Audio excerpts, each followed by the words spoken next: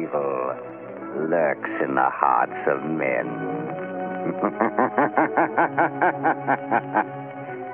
The shadow knows.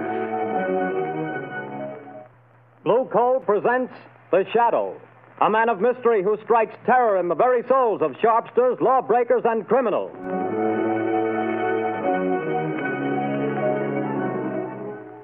All signs point to a severe winter. Be prepared.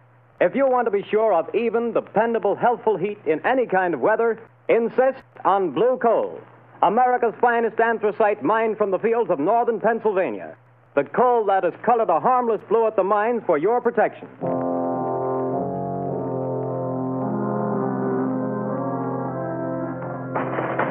You can't have me to the jail. You can't do it. Let me out of here. Let me... Paul Gordon, listen. Huh? I can't see anybody. Who's that? I am the Shadow. Stop. We haven't much time. We must hurry, Gordon. You're in the death house, charged with murder. Yes, I'm innocent. I'm innocent. But nobody knows it. Take courage, Gordon. The Shadow knows.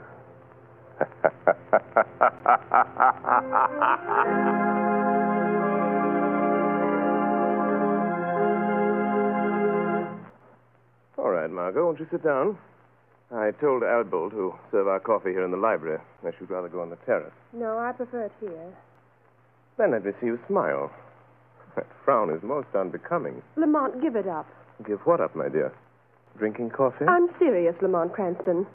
When I foolishly let you know that... Do you remember what you said? It will be exactly 5 years next week. But there's still so much to do, Margot. Well, then let somebody else do it. Don't you realize that you can't keep on like this forever? Someone's certain to identify you, and when that someone does, someone else is certain to kill you. Perhaps, but until they do... Oh, darling, stop frowning. I don't mean necessarily to give up your work, Lamont, but this other. Let the shadow just disappear and come out openly.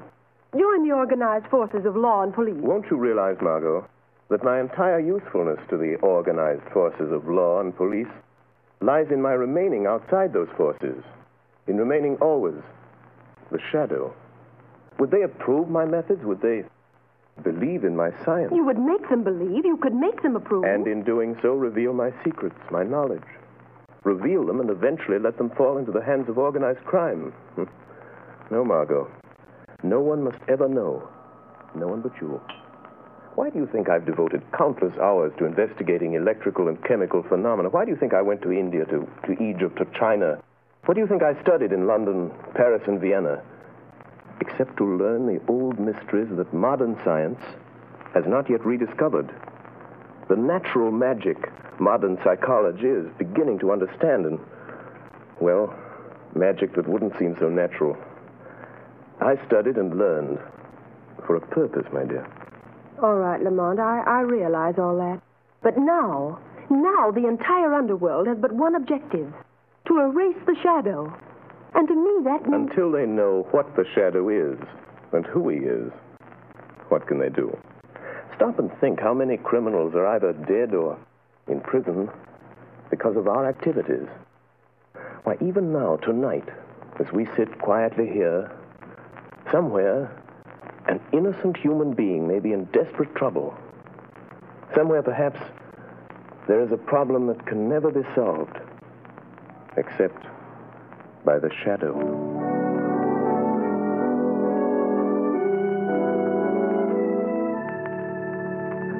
What did the doctor say, Grace? It was good news and bad, too, I'm afraid, dear. Well, whatever it was, dear, tell me. Well, he said the baby could be perfectly well again within a year. Oh, thank God for that. Poor kid. She's had a tough time. Well, what else? Well, this part isn't so good, Paul. She'll need treatments during all that time. Paul, treatments cost money. I know. Well, we'll have to manage somehow. You didn't do a very good job marrying me, dear. Darling. If I could only get a job. I've got my health and I've got brains, but no one seems to want them. Oh, they will, dear. They've got to. You're right about that. We're just about down to rock bottom. I've raised every cent I can on the house and car. There isn't anything left. You and I are still left, Paul. And we've got to take care of Sally. She's our daughter, Paul, and she's got to have her chance. She's going to have it. Somehow. Tomorrow I'll start out and take anything I can get. Darling, perhaps tomorrow things will break for us. Yes. If only they don't break the wrong way.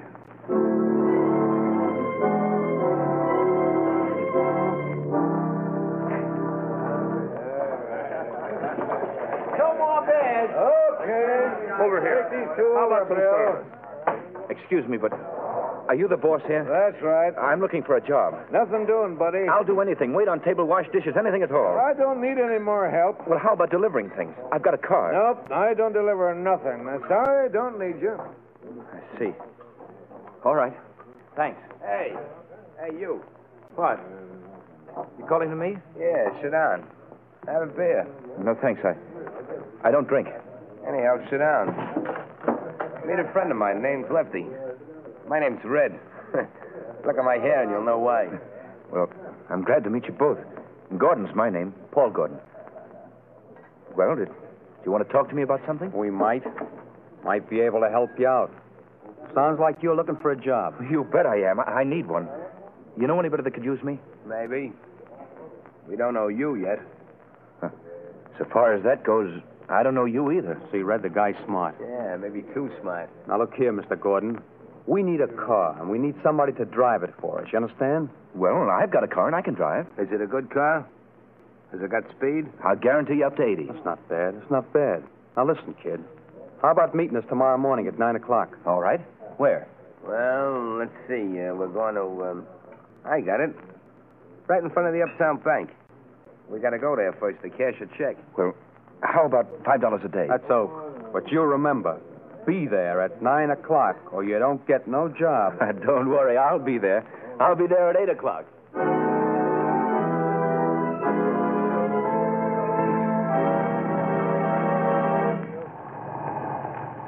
Hey, buddy, you can't keep this car in front of the bank all day. Can't you see that sign, no parking? I'm not parking, officer. I'm waiting for a couple of men. I'm working for them. Oh. Hey, what's that? Sounds like shots in the bank. Hey there! Stop there, you! You got him, Lefty. Here he is with the car. Come on, you start that bus for us. Step on it, fella. Hey, buddy, you can't do that. Get going, I will shoot. Let him have it, Red. Hold him off. I'll hold him. Wish I'd never have shot that cop. Can't you get no more speed out of this car, fella? She's doing all she can. Shoot at their tires, Red.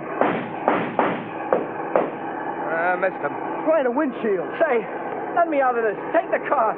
They'll think I'm in with you. That's just what we're figuring on.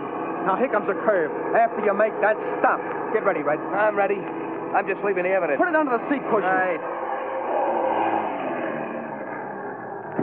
Okay, goodbye, Gordon. Thanks for the... Hey, wait, you guys. Don't leave me like this. They'll think I did it. Hey, come on back, will you? Come back. Up with their hands. Come on, get them up. All right, officer. I haven't got a gun. I wasn't in this. They made me drive the car. Yeah, keep your hands up just the same. Go through the car, Charlie. Okay, Sarge. Now, fella, you might as well come clean on this. I haven't done anything. I tell you, I'm innocent. Hey, Sarge, I got it. Under the rear seat cushion, a bag full of bills and a gun. That's the gun that bumped off my buddy Louis. And you say you're innocent. Yes, I am. Well, it'll take more than saying so to keep you out of the electric chair.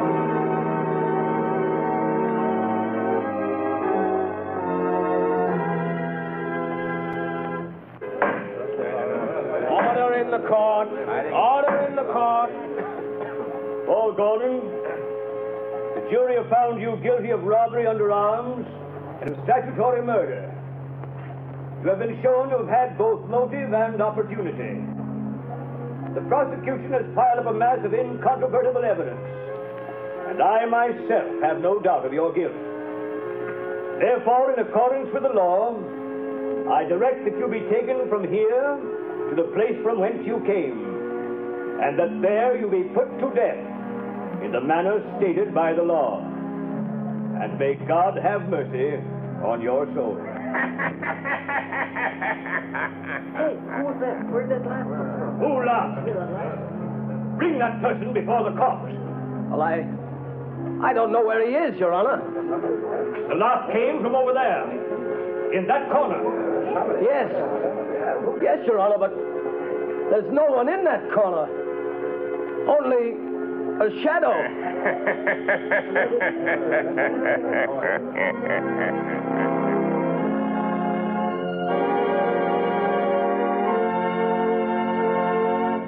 Go to sleep, dear. Mother will be right here in the next room. Oh, God. Please help me. Help me. I don't know what to do. Yes? Who is it? My name is Margot Lane. I have a message for you, Mrs. Gordon. You're not a reporter, are you? No, I'm a friend. I've come to help. Oh, then please come in. What is it you want, Miss Lane? Mrs. Gordon, your husband has a friend who's going to help him. Here's $1,000 in cash. What? That's for you and Sally. 1,000? Who was it sent this to me? For that, I can't tell you. But the message with it is not to lose hope. Oh, then there is hope for Paul, then. The man who sent this to you never fails. Who is he? Well, that I can't tell you. But, Miss Lane, you know him. Sometimes I wonder whether I do. I love him. But I wonder whether I know him. What do you mean? It's hard to tell whether I really know the man or only his shadow.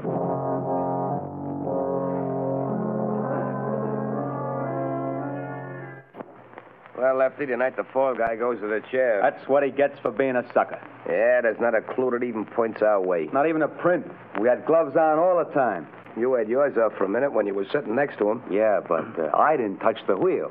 Then we ain't left a clue. You think so? Who said that? You, Lefty? No, I thought it was you. It was I. You cannot see me. Who are you? And where are you? I am here in the room, in the shadow. You have pinned your crime on an innocent man. He shall not suffer, but you will. I don't know who you are, where you are, but you're bluffing anyway. You got no evidence. We didn't leave a clue. You did leave a clue. A clue that will send you to the chair. Where was it? Where was it? You're lying. Wouldn't you like to believe that? Keep thinking about it. Keep thinking about the clue that you forgot.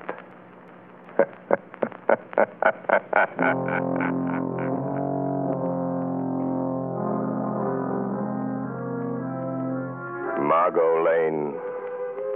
Paul Gordon is in the death house and is to die in the chair tonight. I am going to him now. We can still save him. Stand by for orders. In a few moments, we will return to the shadow. But before we do, let me stress this one fact. For home heating, anthracite is best. And America's finest anthracite is blue coal. Anthracite is the healthful fuel. It gives steady, uniform heat that helps prevent colds and cuts down doctor's bills. For with anthracite, there is no quick chilling of the house, such as you get with fuels of the on and off type, or with quick burning fuels that flare up and burn out. Bear in mind that heating plants in this part of the country were especially designed to burn anthracite. So before that cold snap catches you unaware, call your local blue coal dealer. You'll find his name listed in the Where to Buy It section of your classified directory under the words Blue Coal. Call him tomorrow and order a supply of America's finest anthracite.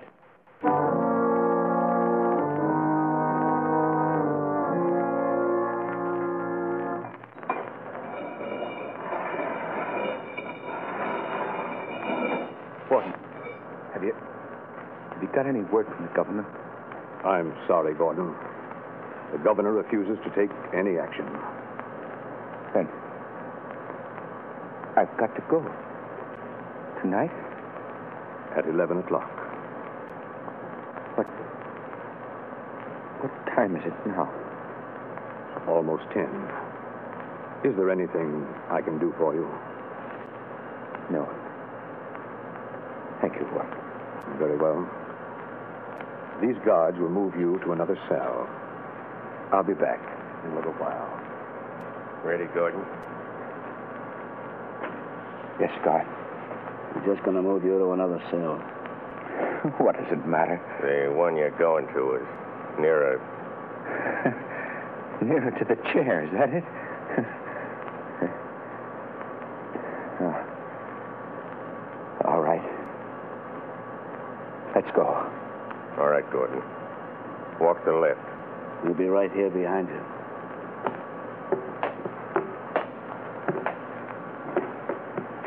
Unlock the door into this preparation chamber, Pete. Okay, just a second. All right. Go on through, Gordon. Watch him, Pete. I'll shut the door. What's the use of all this trouble? What chance have I got now? I'm afraid you haven't got much, fella. I wouldn't say that. What do you mean? Holy smokes. Look behind you. Where? There. Oh. Too bad. I hated to do that, but there wasn't any other way, and he'll only be out for a while. Now, Gordon, listen to me. Hey, where are you? I can't see you anymore. Where have you gone? Back into the shadow. Now, Gordon, we haven't much time. Listen to me. No crime is perfect. There's always somewhere a loose end. The only reason that all crimes aren't solved is because there's some one fact that someone knows and doesn't tell. And sometimes they don't tell because they don't know that they know. I told everything I know in court. They wouldn't believe me then. Because you couldn't prove what you said. We are going after the proof now. You and I. How? I'm going to think with your mind. I don't know what you mean. Don't try to understand. Just do as I tell you. I want you to concentrate, Gordon. Fix your mind on everything that happened that day. Make mental pictures. I'll see what you see. I'll try. No, Gordon. Stop thinking about your wife and baby. How did you know I was thinking about that? I saw it in your mind. I see in my mind the pictures you create in yours. Oh, like television? Yes, or like mental telepathy or mind reading, hypnotism, whatever you choose. There's no time to talk. Stop talking. Think. I will. I'm thinking now. The picture is getting clearer. That's better. Go on. The restaurant? The bar? Gordon, stop thinking about the electric chair. It blurs the picture. I'll try.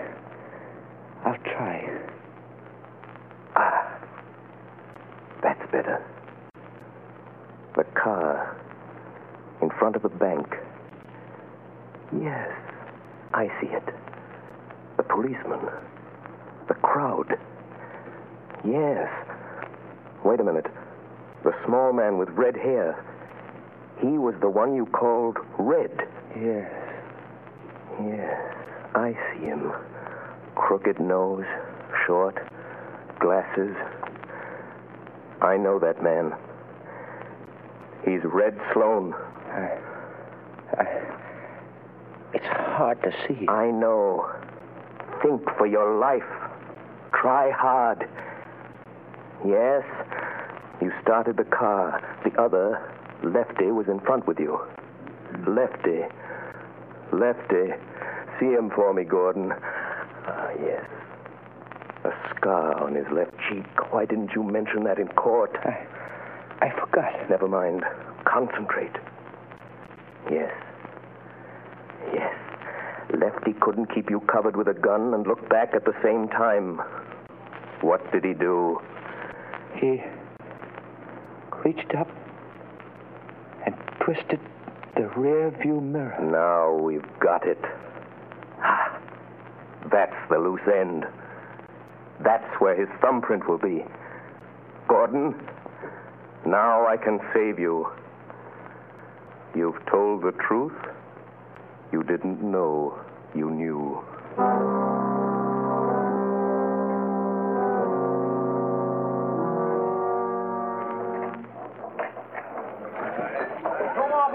Draw two. another one over here. Red, you're a fool for coming in here again. This is the place we picked up that kid that's burning tonight. What'd you want to come in here for? This is as good a place as any, ain't it? Hey, telephone for you, Lefty. Telephone. Yeah, maybe you never heard of it, but it's a great invention. But nobody knows I'm here. Well, somebody knows because they're waiting on the phone for you. It's over there on the wall. Okay. Don't be too long, Lefty. Hello? Say, what are you laughing at? Who is this? Lefty, did you ever hear of the shadow? Yeah. Say, what is this? Too bad about young Gordon, isn't it, Lefty? What do you know about that? The shadow knows. Who are you? What do you want? I want justice. Justice for Paul Gordon, Lefty. And I'm going to get it. But you ain't got no evidence. No. Perhaps there are some fingerprints, Lefty. Oh, no. We had gloves on. There couldn't be no fingerprints. Did you have gloves on all the time? Yeah, sure. I did. You're left-handed. Now listen carefully, Lefty. When you were sitting in the front seat of Gordon's car, your gun was in your left hand. Remember? Say, you ain't nobody, are you? It's just... Say... How do you know? What did you do with your right hand? My right hand? You took off your right glove, didn't you? Oh, no, I didn't. No, gosh, I'm going nuts. And you couldn't see the car that was chasing you because the angle of the rear view mirror was adjusted for the driver and you weren't driving, so... Do you remember what you did? No, I didn't take it off. Are you sure you didn't reach up with your bare right hand and turn that rear view mirror? Are you sure, Lefty? No, I didn't. Maybe I did that. If the police find that fingerprint, you'll burn, Lefty. Just the way young Gordon's going to burn tonight. Goodbye, Lefty. Hey, wait a minute. He hung up. No, I won't burn. Hey, Red! It's certainly jabbed long enough. Say, who was the guy Never mind that. Where's that car of Gordon's now? In his garage, I guess. I heard his wife... Listen. What? I got a hunch. There's some fingerprints of mine in that car. Red, we gotta wipe them off of there, or maybe we'll burn in that chair, too. Come on, let's go. But, Commissioner... I'm sorry, Miss Lane, but I don't see what we can do. But I tell you, Paul Gordon is innocent. The men who committed the crime are free. Where did you get this information? Oh, that I can't tell you. Miss Lane, Paul Gordon was convicted of murder by due processes of law. Tonight he pays for his crime in the electric chair. If the police listen to every crank who came in here claiming new But evidence... they can't send an innocent man to the chair. They can't do it. No, but they can send a guilty man. And according to the evidence, Paul Gordon is guilty. Commissioner, suppose that afterwards, when it's too late, they discover that Paul Gordon wasn't guilty after all. And suppose I testify that the police refused to listen. Well, what do you want me to do? If it's within reason, I'll do that. I want you to send some men to that garage. I want you to catch the guilty men and see that justice is done.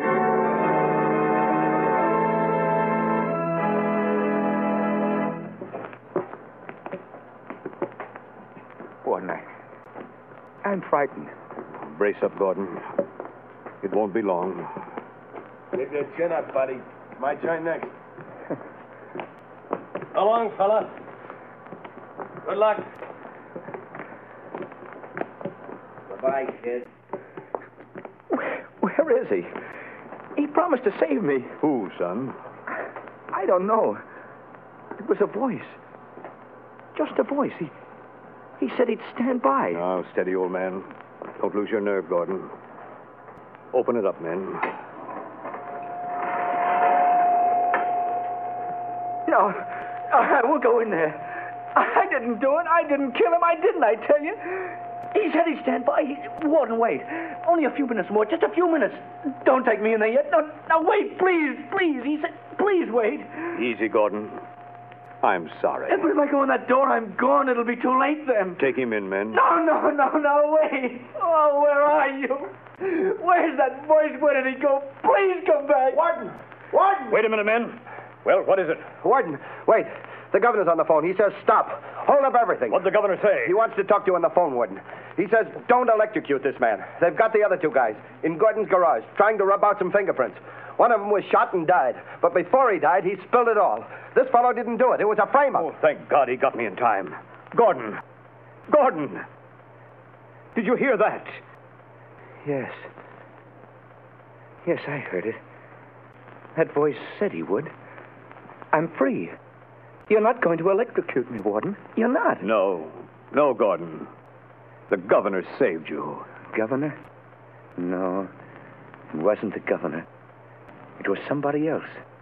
Or something else. But what do you mean, Gordon? Who saved you? I don't know. It was a voice. Just a voice. I never really saw him. He was only a shadow.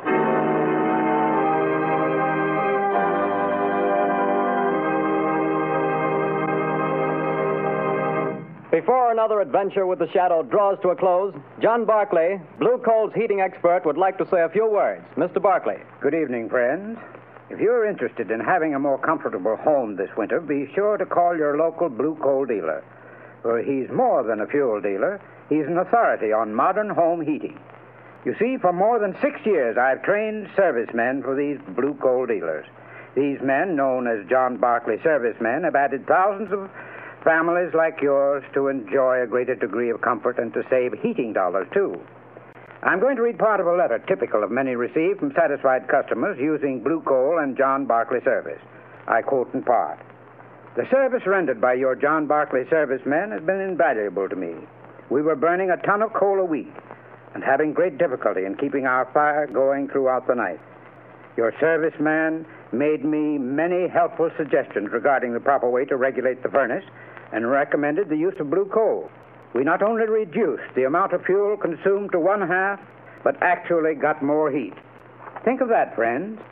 In this case, a family cut their fuel bill in half simply by following the advice of a John Barclay serviceman, whose services were given without charge.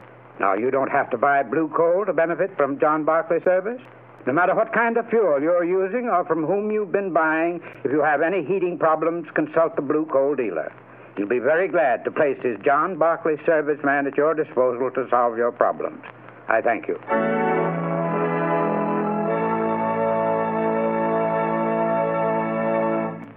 The story you have just heard is copyrighted by the Shadow magazine.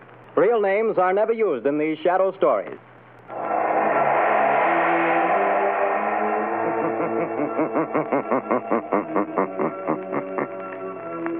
The weed of crime bears bitter fruit. Crime does not pay. The Shadow knows.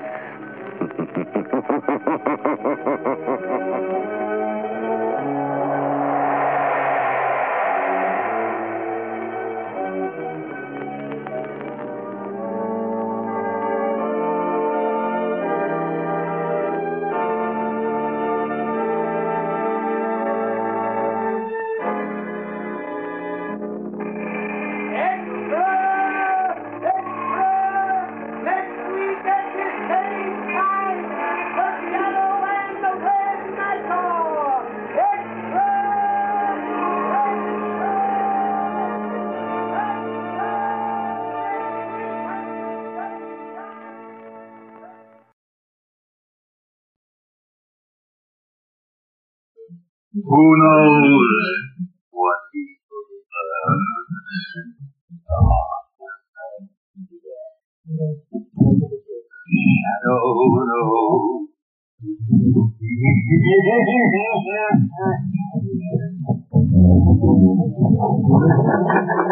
Blue Coal presents The Shadow, the man of mystery who strikes terror into the hearts of doctors, lawbreakers, and criminals.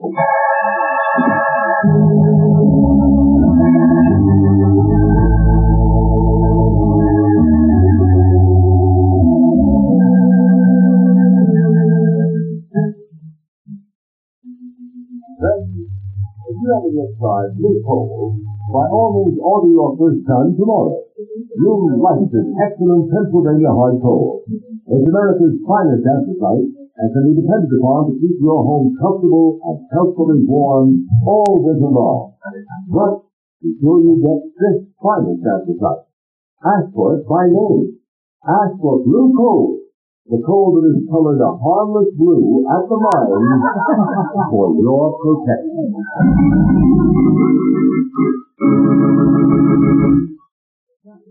Is in reality Lamont Cranston, wealthy young man about town. Years ago, in the Orient, Cranston learned a strange and mysterious secret. The hypnotic power to cloud men's minds so they cannot see him. Cranston's friend and companion, the lovely Margot Lane, is the only person who knows to whom the voice of the invisible shadow belongs. Tonight's episode, Murder by the Dead.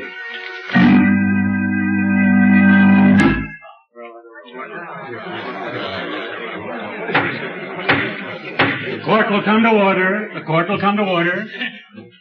The prisoner will stand. Peter Swift, you've been found guilty of willful and deliberate murder after a fair and impartial trial. Have you anything to say before sentence is pronounced upon you? Yeah. I got something to say. Very well, be brief. Oh, I'll be brief, all right.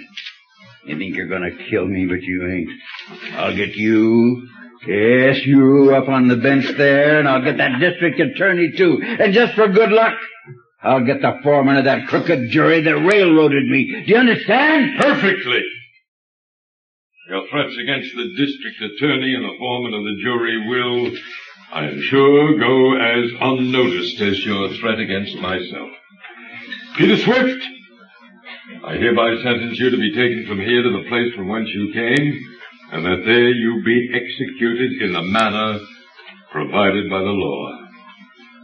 And may God have mercy on your soul. You will hang me, will you, you old fool? I'll get you, all three. And if I can't get you living, I'll get you dead. Take him away.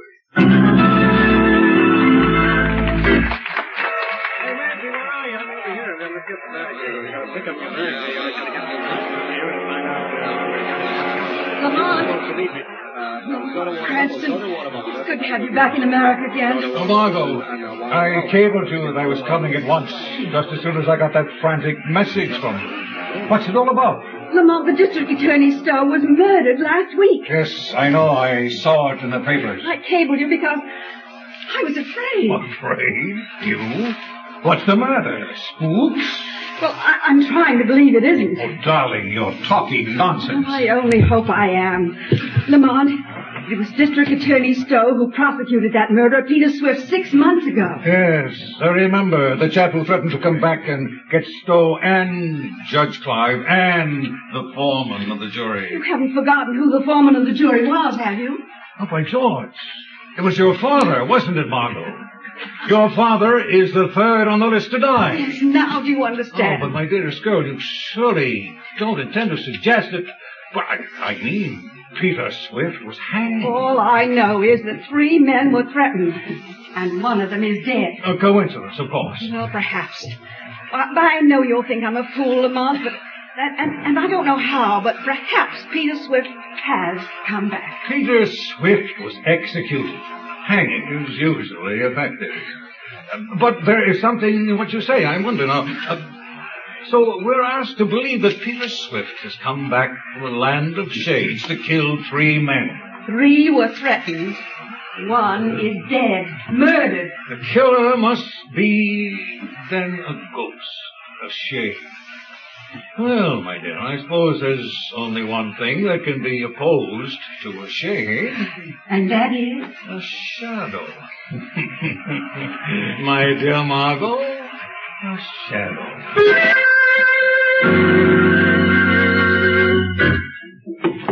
Will there be anything else, Judge Clive? No, that's all, Taylor. You might as well go to bed. I've got some work to do here in the library.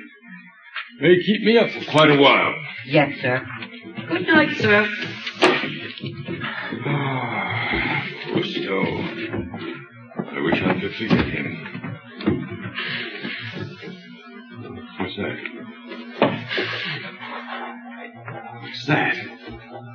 Who opened that window? You!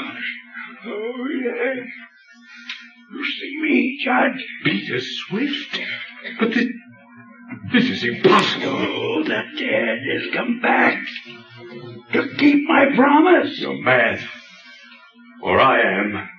Ghosts ain't never mad, Your Honor. Ghosts? But that can't be. Don't say it, Bill. Oh, you would you?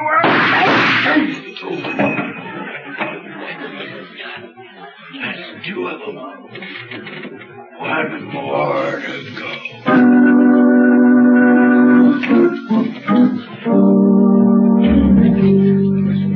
Cardona, you got that Clive housekeeper outside? Yes, Commissioner. Well, shoot her in. I'll get to the bottom of Judge Clive's murder if it's the last thing I ever do. Come in, Taylor. Commissioner Wilson wants to talk to you. Oh, yes, sir? Mrs. Taylor? Yes, sir. I want to check your story. You told Sergeant Riley you left Judge Clive in his library about 11 o'clock? Yes, that's right, sir. Then what did you do? I locked the front door, and then I started to go up to bed. Go on. As I was passing the library door, I heard voices inside, so I listened. You see, I had let no one in, as I was surprised. Don't apologize. What did you hear? I heard a hushed voice, and then there were two shots, and the bell jangled. You tried the door. It was locked. So you ran around outside the house to the window, which you found open, right? That's right, sir. What kind of a voice was it you heard? Well, it was a kind of a hoarse, whispering voice. I couldn't make out what it said. I see. All right, Mrs. Taylor, that'll be all for the present. Yes, sir. Commissioner Weston. Yeah. You think the shadow murdered Judge Clive? I don't know. Commissioner Weston speaking. You. So, you recognize my voice, Commissioner? I'm flattered. I wish I could get my hands on you. Get your hands on a shadow. Come, Commissioner. What do you want? As usual, just to be helpful. I can do without your help. I wonder. However, I've got a little suggestion for you. Have you ever thought of exhuming the body of Peter Swift? Peter Swift has been dead for 6 months. What do you want me to do? Get you a lock of his hair? Trace this conker. Don't bother. I'm walking from a booth at Union Station, and I'll be gone before you can get anyone here. No, Commissioner, I don't want a lock of Peter Swift's hair. Even if I did, I suspect you couldn't get it for me. I imagine he's still wearing it. Yeah, maybe. In his car. I wonder. District Attorney Stowe and Judge Clive have been murdered. There's only Mr. Lane left. I don't believe in ghosts. No. But you believe in shadow, don't you? Hello. He's hung up. What was that all about? Cardona, get an order for the exhumation of Peter Swift's body.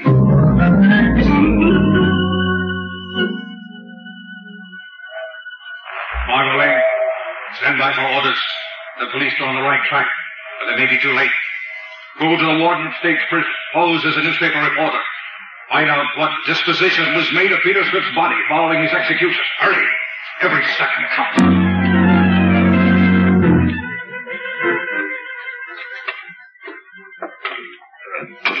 Sure planted him deep, didn't they, Commissioner? I don't want any cracks on it, Colonel. Haven't they gotten down to that coffin yet? How you coming, boys? Just hit the coffin, sir. We'll have it out soon now. Well, snap into it and get the ropes on. I don't care much about this job, Cardona. Digging up murderers in the middle of the night isn't my style. I'll have to take charge, sir. I know, Mike. But this is more or less of a personal matter between myself and that fiend who calls himself the Shadow. Get on those ropes. All right, boys. Pull those ropes. All right, hold that rope short. We don't want it slipping back on us. Now pull. Here she comes, sir. All right. Get busy with those screwdrivers and get the lid off. It's just nailed on, Commissioner. Then pry it off. That does it. She's open, Commissioner. Well, let me look. Now we'll know. What's this? Looks to me like bricks. The coffin's filled with bricks. But where's the body? Where's Peter Swift? Ask the shadow. Shadow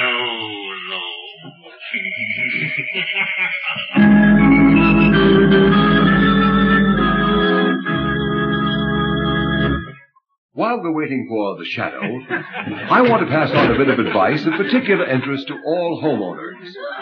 If you're anxious to cut down your doctor's bills this winter, to keep your family free from a lot of sniffles and colds, then by all means burn anthracite or hard coal, because anthracite is the healthful fuel.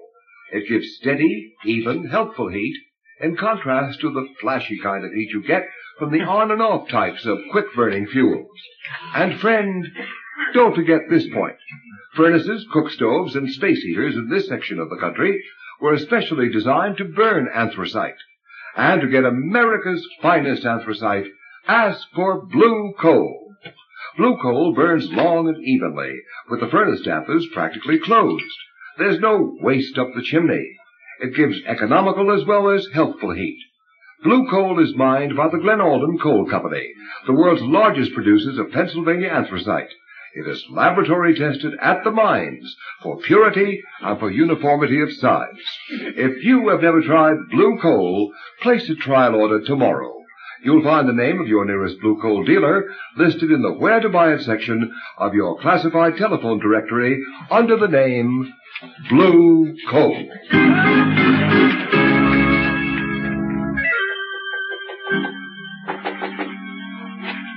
Oh, Lamont. Thank heavens you're back. Well, come in, Margot. Lamont, I was right about Peter Swift. I was right. Yes, I know you were. I found out from another source. My darling, you're trembling. What's the matter? Oh, I'm all right. I've just come from the prison now. I guess all that talk about bodies and executions has unnerved me a little.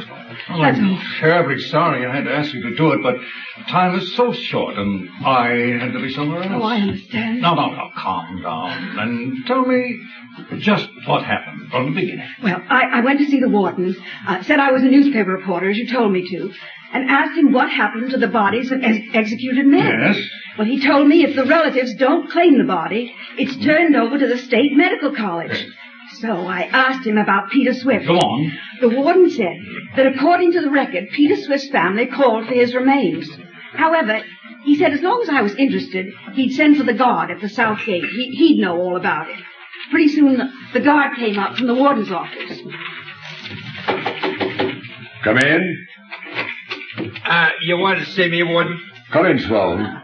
This is Miss Lane. She's a newspaper reporter. Oh, pleased to meet you, miss. She wants to ask you about the removal of bodies. Oh, I can tell you about every stick that's left here in the past 15 years. Well, you see, I just wanted to ask... The first one I ever saw was Grimes. He was strung up for murdering his mother with an axe.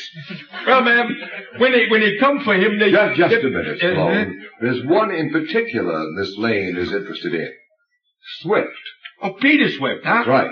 Remember him? Oh, certainly. His family was supposed to come for him, but they didn't come after all. No? No. A croaker named Cragg came for the body in an old truck. A croaker? He means a doctor, Miss Lane. Oh.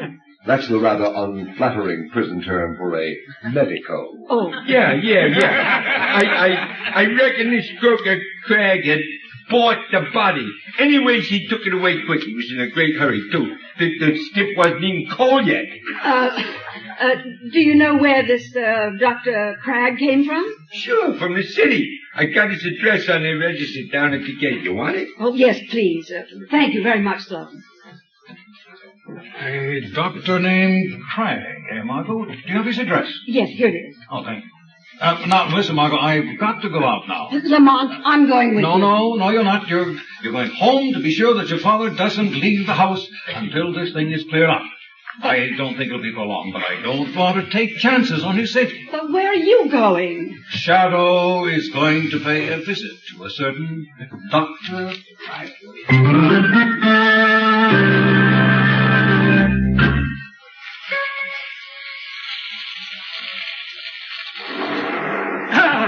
The solvent!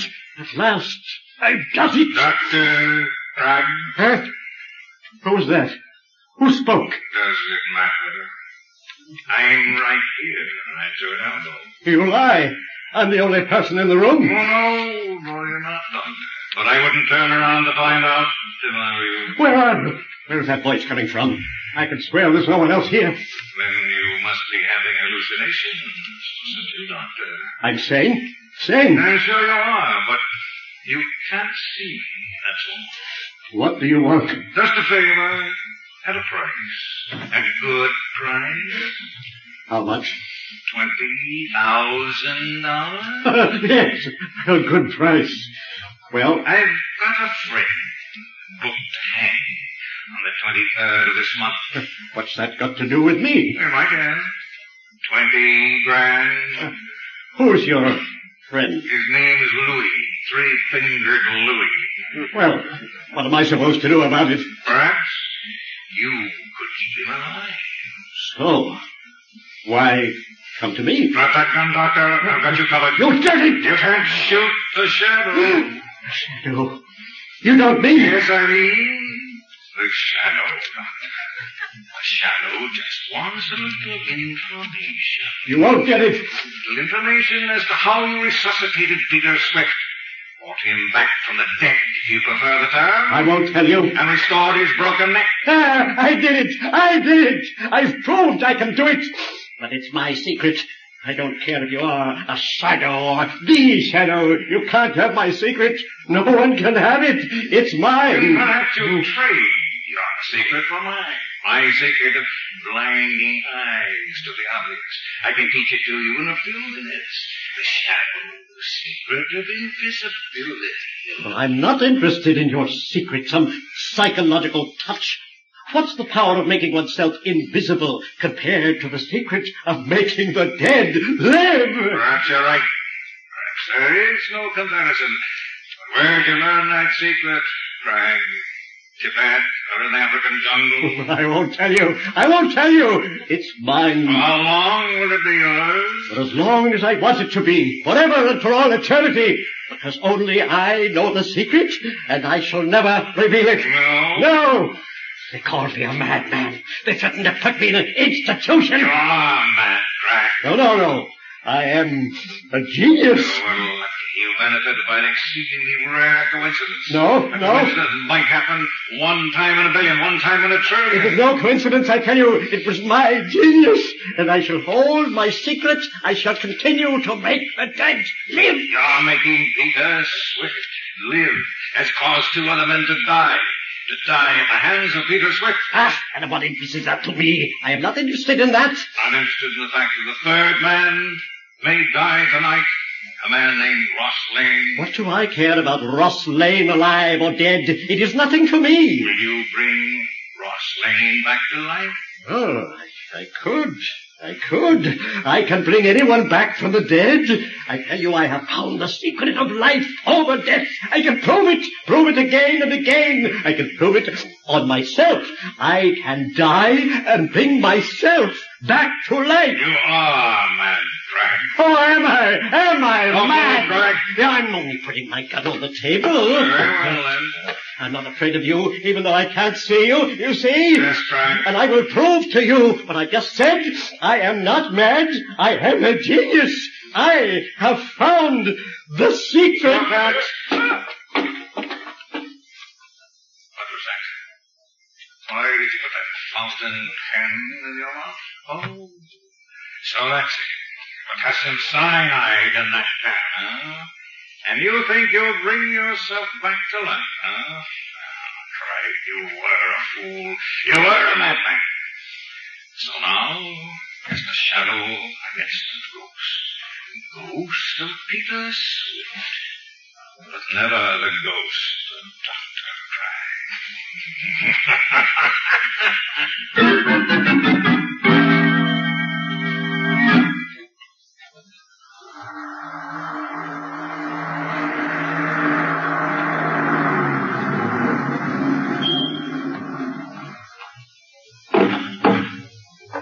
That you, Jenkins? Good. I'll be right out. But Mr. Lane, sir, Miss Margot left strict instructions that she were not to go out of the house. Oh, she did. Well, when she comes back, you tell her I went out. I'm not going to be ordered around by my own daughter as if I were a child of 3. Ridiculous. I can take care of myself. Open the car, Jenkins. But Mr. Lane, the danger my eye. I'm going straight to my own club. It's my own car with my own chauffeur. The club, Jenkins. Yes, sir.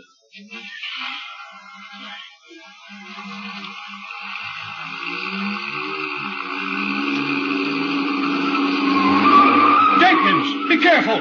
You turned that corner on 2 wheels. Remember, I have a weak heart. Drive carefully. Jenkins, did you hear me? Jenkins, what's the matter with you? Stop the car this instant. Jenkins,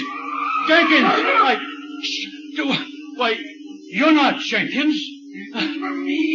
Why, you're Peter Swift. I don't care who you are. Stop this car. Let me out. Let me out.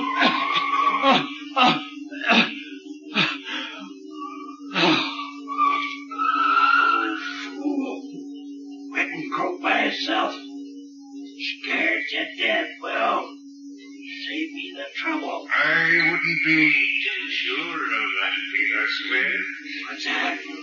Ross Lane is unharmed. He's only thinking he has a weak heart. Who's that?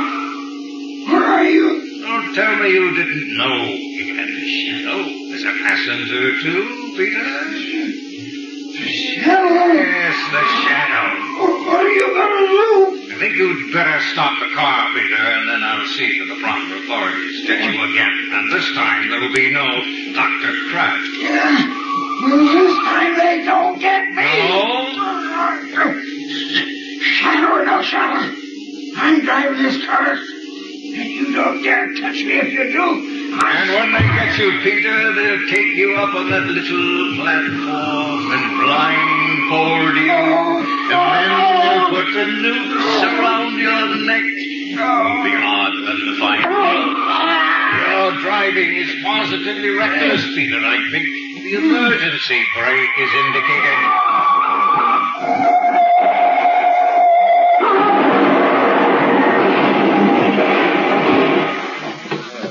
Did you see that crash?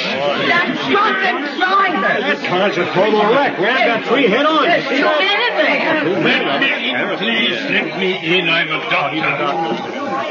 How about it, Doc? The old man in the back is all right. He's just fainted.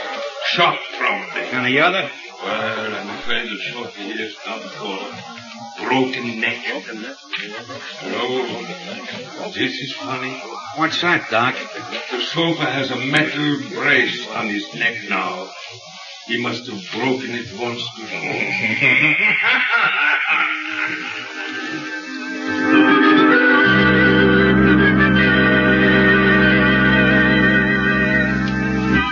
Well, there he is. Peter Swift. The only guy that ever died twice. Yeah, we're giving him a swell funeral, all right. I bet there's guys from every mob in town, right in this room. Don't he look natural? Waste of natural. And cast your lamps on the reed. Yeah. Peter liked flowers. They used to let him mow the grass and sing. Who sent this little bunch of funny blue flowers? Huh? Oh, them is, forget-me-nots. Well, ain't there no card? I guess there is at that. My gosh. Look here. What does it say? The shadow.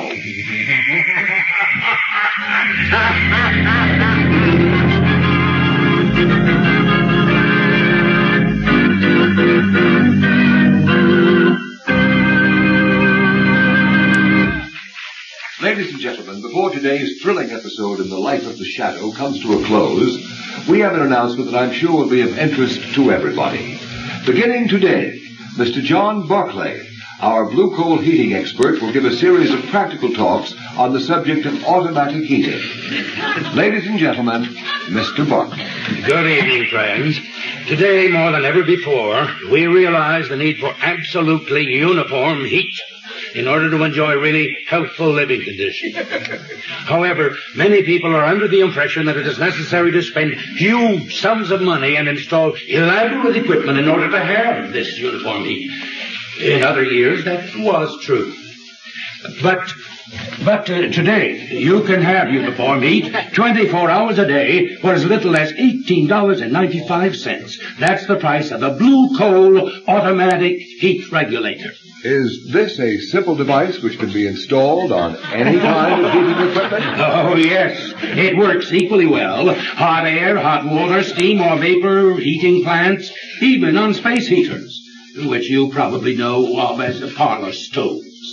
Not only is the Blue Coal heat regulator so inexpensive that anyone can afford one, but its operation is simplicity itself.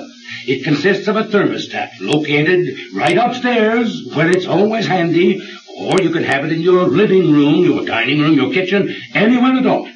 This thermostat is then installed to connected to a silent motor located in the basement near the furnace. Is it easy to install? Why, yes. Yes, the installation of the Blue Coal heat regulator is such a simple matter that it requires but an hour or two. In fact, you don't even have to let the fire in your furnace go out.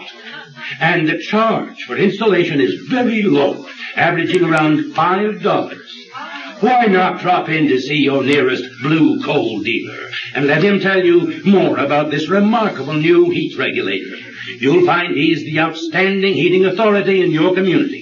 And take advantage of his John Barclay trained serviceman, who is qualified to give you expert counsel on any heating problem at no charge whatever. I thank you.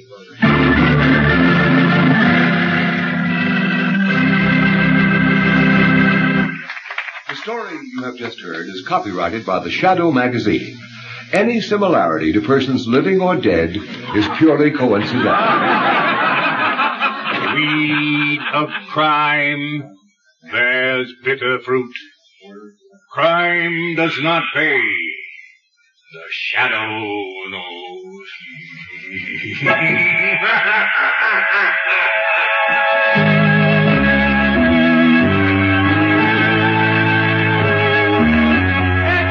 Extra, hear all about the shadow. Next week, same station, same time, the shadow returns. His latest adventure, same time, same station. Extra, don't miss it, extra.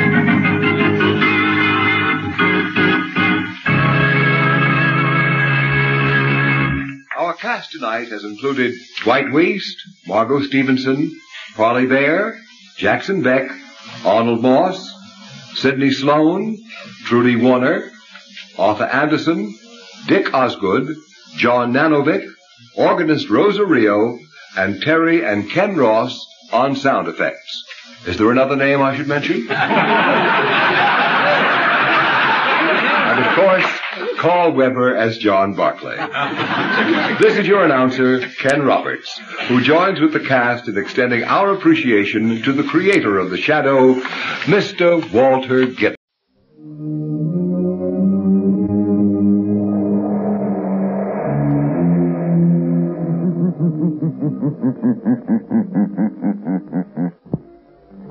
The shadow knows.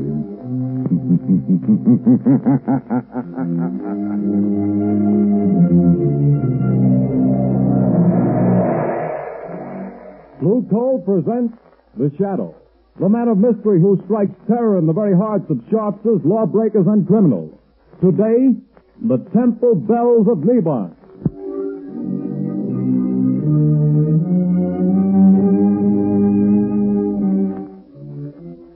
Friends, if you want to be sure that the fuel you get to heat your home this winter is safe, healthy, and economical fuel, then by all means buy Blue Coal, the finest of Pennsylvania hard coal. Remember, this superior quality anthracite has been colored a harmless fluid to minds so that you can recognize it at a glance. So take the guesswork out of your fuel buying. Get America's finest anthracite. Ask for Blue Coal by name. Order a supply tomorrow.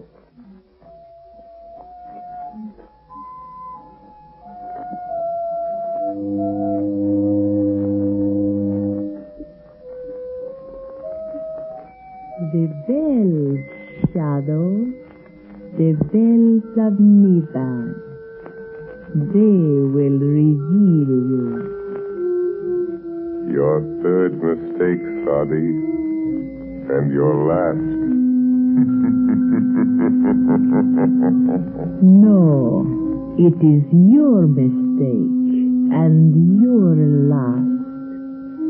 This is the end of your career as the Shadow.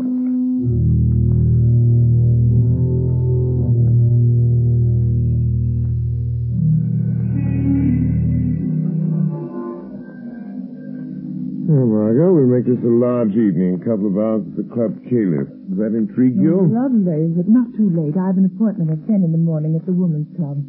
They're trying to get some action on this terrible narcotic situation. Yes, I read about that. The stuff's being peddled all over town. They found school children using it, society women. Why, it's already caused a half dozen suicides. Yes, I know. It's terrible stuff. Oh, it needs the Shadow to get at the bottom of it. Yes, I know, dear, but for tonight I do enjoy just being myself. Lamont Cranston dilettante. Let's be the Shadow only in real emergencies. You know, they tell me there's a lovely Indian dancer at this new club, Caliph. Indian dancer? Mm-hmm. You know, there's the place just there. Club Caliph, driver. Yes, sir. Lamont, you are going to do something about it. You've started already. Perhaps. Well, here we are. All right, driver. Hey, what? Thank you, sir. Oh, that looked like young Jerry Gleason just going in. Yes? I was that young man's father. I'd spank him and keep him home occasionally. Spoiled son of a wealthy sire. Here, let me have your coat. I'll check it with mine. Good evening, Jerry. Oh, hello, Miss Lane. Your father and sister well? I haven't seen them lately. Yes. I'm sorry, but I can't wait right now. I've got to see someone, and it's important. I'm sorry. But Jerry... Hello. What ails young Gleason? I don't know. He seems awfully upset about something. He doesn't look well either. Pale and shaky. You're right, he doesn't. Something curious about that boy. Well, let's go in. May I show you to a table, sir? Take this table by the dance floor, thank you. Oh, there's someone getting up to speak. We seem to be just in time for the main attraction. Well, aren't we? Ladies and gentlemen, we take pleasure in presenting the fascinating and beautiful dancer of the Far East, Sadi Bel Ada.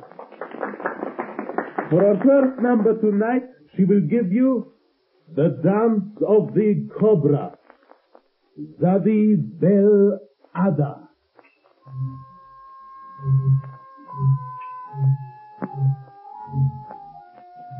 Look, isn't she lovely? Yes. Real thing, too. Real Hindu. It's odd, you know? Goodness. Look, she's taking a snake out of that wicker basket. A live cobra. Oh, heavens. You know, the cobra's connected with the old Indian mysticism, the most ancient of magic. See how she quiets the snake, makes it sway to the motion of her hand. It's a form of mesmerism. We've never improved on that with all our modern psychology. I hope its fangs have been removed. Well, they undoubtedly have. So, this is the one they call Sadi Bel Ada. Jerry Gleason with that strange look in his eyes. An epidemic of narcotic smuggling. Sadi Bel Ada. Oh, how graceful she is. She keeps looking over here, Lamont. Yes. It's coming this way. Well. Souvenir for the beautiful lady, sir. Oh, a bracelet. Thank you. Bismillahirrahmanirrahim, fair lady. You know the tongue of Mother India, sir. Only enough to make a small prayer. Only enough for that. Sadi Bel Ada. It is good sometimes to know a small prayer. Just in case of an emergency? Yes. You are very wise, sir. In case you should meet someone who could destroy you, sir. I see. C'est là. Just What did she mean by that? I don't know exactly. Funny something. She seems to know something about me. I'm trying to recall where I've seen that face.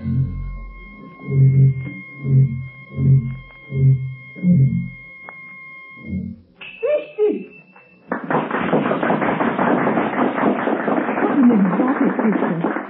Look, she's stopping at the table by the door. Why, it's young Jerry Gleason. She handed him something. Good Lord. He's going out with her. What's the matter, It just struck me, Margot. That boy's face. The color of his skin. You mean drunk? Yes. The poppy of India. Oh, but not Jerry Gleason. Oh, that'd be too awful. And our old friend Claire Gleason, his aunt, who's tried so hard to steer him straight since his mother died, it would just about kill her. Come, Margot. We must do something. We're Mom. going to. I did come here tonight with a vague idea that this Indian dancer might have some connection with the thing. With her veiled threats and Jerry's interest in her, I'm pretty sure now. What are you going to do? I think the Shadow will pay a call on Sadi Belada in her dressing room. I think the Shadow can strike back.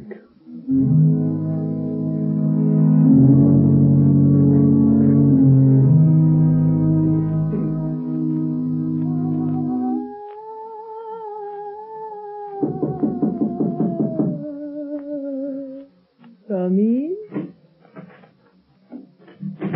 Sadi, Yes? can anyone overhear us here in your dressing room? Oh, no. What do you want, Alex? A message from the captain. What then? Tomorrow is the day. The police are getting closer.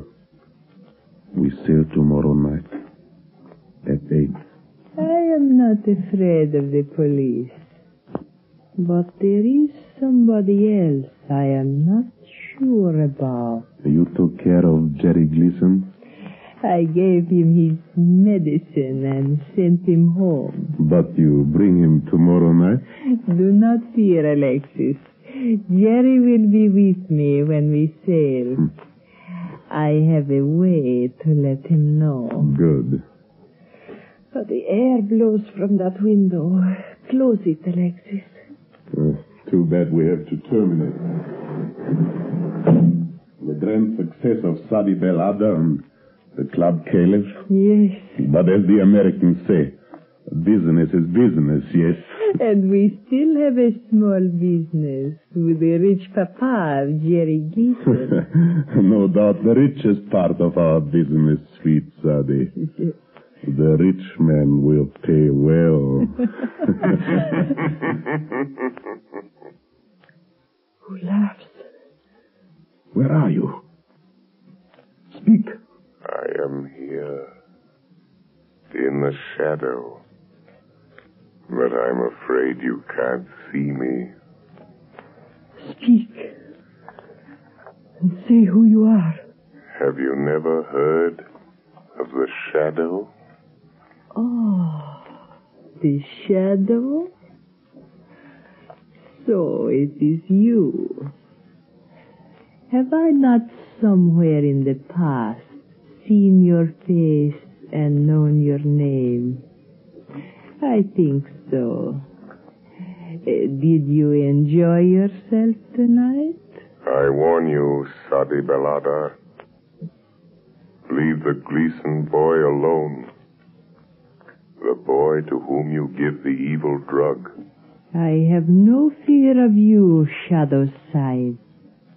I hold a greater power. I hold the power of the temple bells of Niban. You command the temple bells of Naban, do you? Yes. Either you lie, or you desecrate a great gift. Put your strength against mine, White Effendi, and you will see how I desecrate that gift. I can cast your little spells aside and make them nothing. I can kill you. Kill me? The shadow, Sadi? Yes. If you dare to come to me again. Will you come? Who could refuse such an invitation? Especially when made by so charming a lady as yourself. Yes, I will come. And be sure you don't mistake my voice when I do come. Sadi Belada.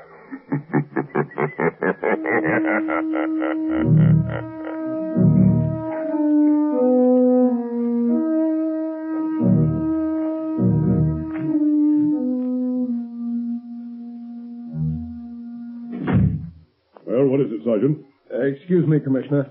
Old man Gleason is outside and insists he's got to see you. Gleason? You mean Andrew Gleason? Sure, the big Wall Street banker, friend of the mayor. Shall I let him come in? All this blamed efficiency word doesn't do any good. I want to see you, Commissioner. All right, Mr. Gleason. What the devil is this town coming to? Well, if you'll tell me what you're getting at... My boy is what I'm getting at. He's lying home there with the worst case of delirium tremens I ever saw. Spent the night sopping up liquor in these rotten honky-tonks. Mr. Gleason, if you think the police department's going around playing wet nurse to all the spoiled kids in this town... Is this what you came to see me about, Mr. Gleason? It certainly is. Well, I happen to have more important things on my mind right now. Then you better get this on your mind, because if you don't, I'll see to it that there's somebody here who does, and I can do it. Good day to you. Well, seems like this was a busy day, sir, what with drunken college boys and millionaires.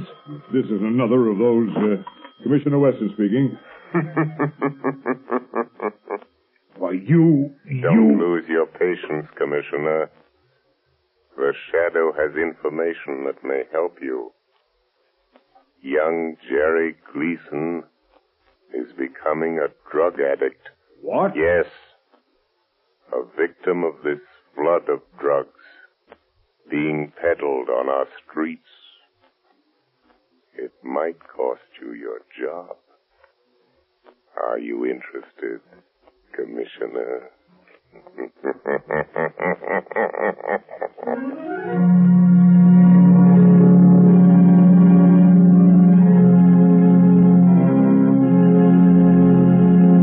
Ladies and gentlemen, while we're waiting for the Shadow to return, I want to relay a bit of information I'm sure homeowners here in the New England states will find particularly interesting. When buying your winter supply of fuel, bear this in mind. Anthracite coal is unequaled for home use. It is not a flashy fuel that burns furiously for a little while, then dies down completely. On the contrary, folks, anthracite burns slowly, steadily, evenly all day long, and so enables you to maintain an even, healthful room temperature. That's why anthracite is called the solid fuel for solid comfort. And friends, remember this. Furnaces, cook stoves, and space heaters in this section of the country were especially designed to burn anthracite. So, insist on anthracite, but get the best. Order blue coal. It's America's finest. Blue coal is mined by the Glen Alden Company, the world's largest producers of Pennsylvania anthracite. To guarantee you the greatest heating satisfaction at the lowest cost, blue coal is laboratory tested for purity and uniformity of size. So you see, friends, there's no need to take chances on unknown fuels. Order blue coal today. You will find the name of your nearest blue coal dealer listed in the Where to Buy It section of your classified telephone directory under the name Blue Coal.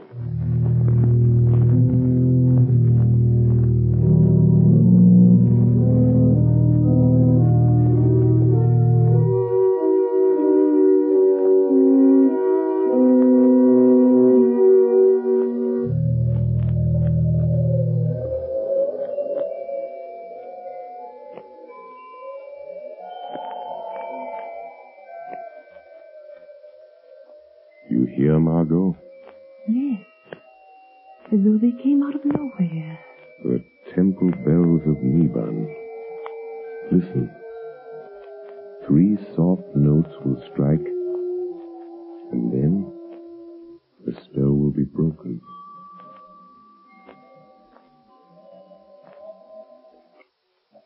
They're gone. But how, Lamont? Here we sit in your your apartment listening to weird temple bells? Where did they come from? How did you do it? Not too difficult, Margot, dear. For those who've learned its secret based on the phenomenon of telepathy combined with the old science of the yoga, the same magic which gives voice to a shadow. It's a very awe-inspiring demonstration. If there should be someone who could command the temple bells of Naban, the shadow would cease to be a shadow. You mean they could see? Yes. At the last stroke of the bell, I would be only what I am. Lamont Cranston. My magic invisibility, so to speak, dispelled by this greater power. And you think there is someone with this power? I'm not sure. Years ago, in India, a yogi priest, keeper of the Temple of the Cobras at Delhi, taught me the ancient mysteries. He taught me the mesmeric trick that the underworld calls invisibility. There was a small girl, his niece, who used to sit and listen, staring up at us with her round, dark eyes. She was very clever. Clever. I've often wondered what became of her. The Cobras.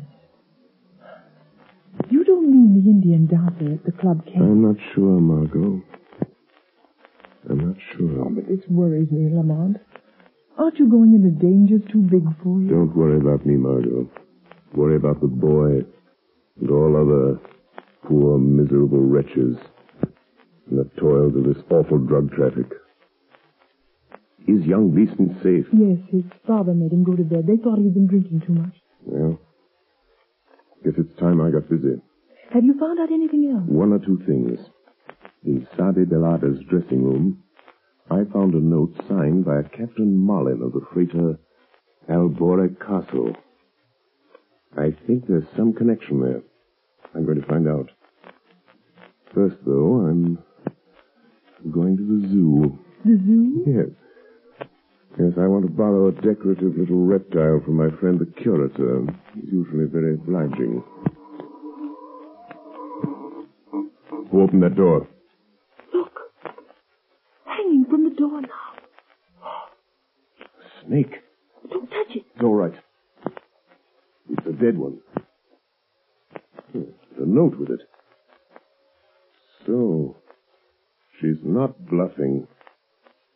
She does know who I am. Oh, Lamont, I'm frightened for you. What does it say? It says, dead cobras are better playthings than live ones. Was I mistaken? Then it's not a Belada. Oh, Lamont. Margot, it's a challenge. But the bells. The bells of Niban. Oh, I'm afraid the shadow this time will get beyond his depth. We shall see, Margot. We shall see who is stronger.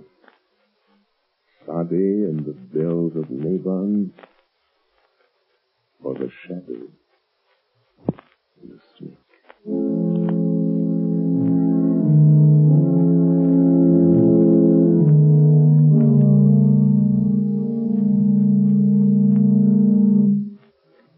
I'll show them.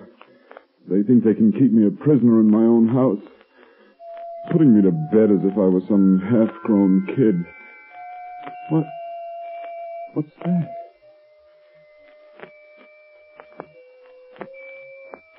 Jerry, you hear me? Is it you, Sadi? Yes, my voice in your thoughts. Listen, Jerry. Come to me at the dock where we met before. Your medicine is waiting. Yes.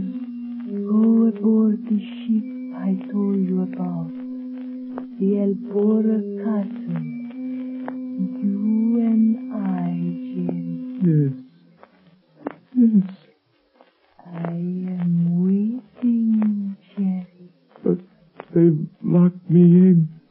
Go through the window, Jerry. Come now. Yes, Sadie. The window.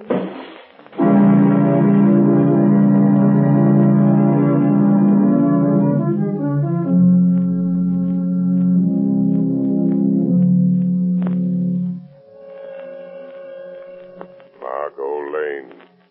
Stand by for orders. Jerry Gleason has escaped from his house. But I have followed him to the waterfront, and I know where he's going. Get word to Commissioner Weston. Time is short. I accept Sadi's challenge. Send harbor police to the freighter Albore Castle, which lies in the harbor just off Bay Ridge shore, ready to sail. Hurry, Margot.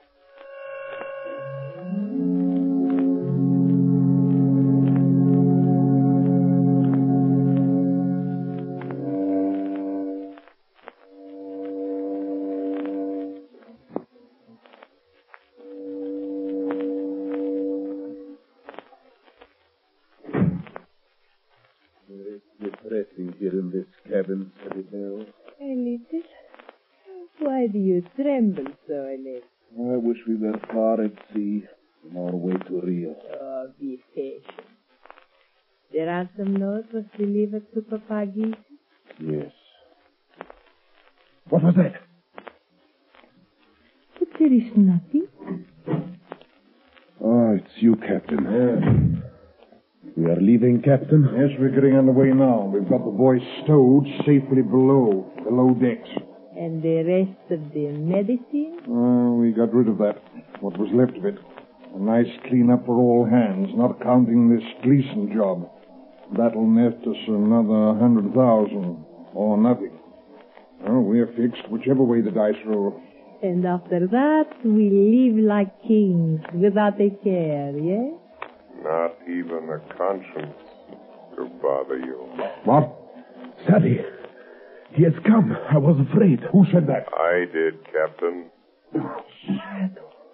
So you're the one with your trick ghost talk and magic, eh? I'll make a shadow out of you soon enough. Not that way, Captain. No? Here, lock that door, Alexis. It is locked, Captain Malin, but the porthole... No one can get through those, not even a shadow. Save your laugh, whoever you are. We've got you. You're in this cabin somewhere, and this ship is outward bound. Laugh that off. I think you may have made 3 mistakes, Captain. One too many. Yes? Yes, Captain. But I do not make mistakes, sir. That remains to be seen, Sadi Belada. Then you will see. Hand me the wicker basket, Alex. Hey, what are you going to do? Yes, Daddy. I call the temple bells of Niban, Captain. The shadow has the power to blind your eyes, a trick he learned in India from a yogi who was my uncle. But I have a better trick. When the last bell sounds while the sacred cobra dances, you will see the shadow only as a man. Be ready to shoot, Captain. I'm ready. And now, my cobra, to dance with the bells of Niban. I wouldn't open that basket if I were you, Sadi Belada. You watch my pretty cobra, sir. He may find you even before the captain's bullet. You will die just as quickly. Dead cobras are better playthings than live ones. Bismillahirrahmanirrahim. Make your small prayer, sir.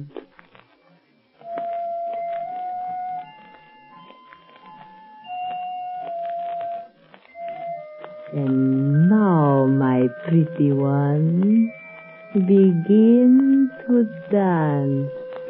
Be careful, Sunny Bell. The cobra moves towards you. My own pretty cobra. He knows me. You hear the bells, Shadow? The temple bells of Niban? I hear them. When the last bell strikes, we shall see our prisoner. And I am waiting for that minute. But Sadi, the cobra. Look out, he's going to strike. Alexis, stop it! Quick, drop the mask over Alexis. Kill him.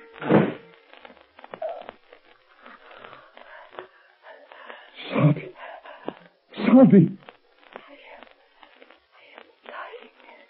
The shadow warned you, Sadi Velada. You take credit for this too, do you? No. Sadi should have known it was not her cobra in the wicker basket. It was mine. He's dead. What's that? Who is it? Captain Allen, the police, the border. Where? No, please, Captain Malin, you do not shoot. Stand back here! Drop that gun. I'll fix him. Oh! Put the bracelets on both of them, Sergeant. Right. Huh. Dope smugglers, kidnappers, and from the looks, murderers. This time the police were too smart for you. Oh, decidedly. Huh? Who's that? Thanks for coming, Commissioner. You were very helpful.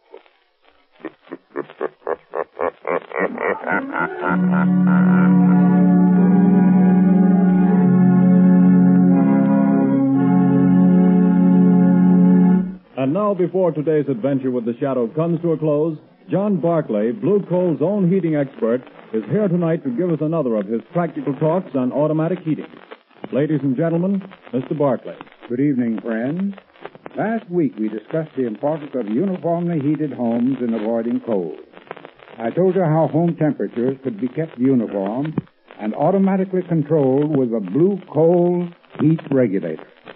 I explained that the cost was only $18.95 plus a small installation charge. Now for a word about the convenience of this Blue Coal heat regulator. With one of these automatic regulators in your home, it is no longer necessary for you to adjust dampers by hand. The regulator eliminates need for frequent attention to the furnace. What do you have to do, Mr. Barclay? You simply tend to your furnace once in the morning and once at night. Just think of that, friends. You can enjoy the comfort and convenience of an evenly heated home, and yet you can come and go all day long without a thought or worry about the fire. Is it any wonder I'm so enthusiastic about the Blue Coal heat regulator? And two, although it costs only $18.95, it does about everything that the elaborate and much more expensive equipment does that many of your friends have.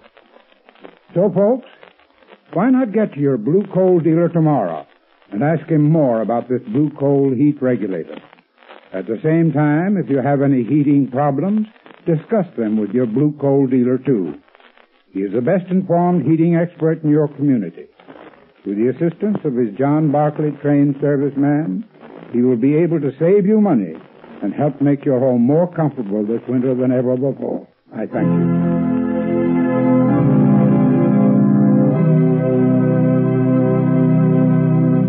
The story you have just heard is copyrighted by the Shadow magazine. The characters in this story are entirely fictitious. Any similarity to persons living or dead is purely coincidental.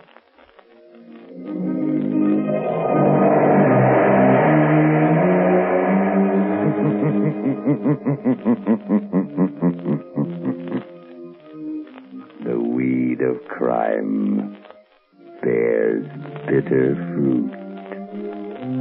Crime does not pay.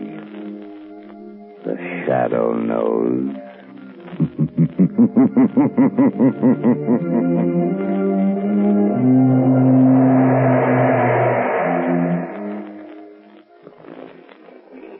Extra! Extra! Hear all about it! Next week, same time, same station. The Shadow's latest adventure. Extra! Extra! Hear all about it! Next week, same time, same station. The Shadows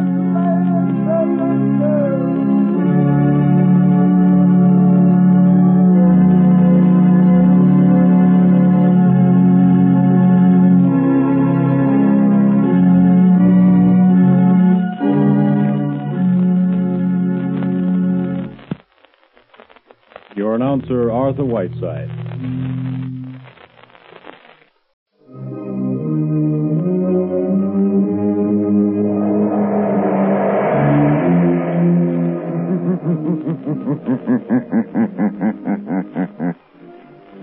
The shadow knows.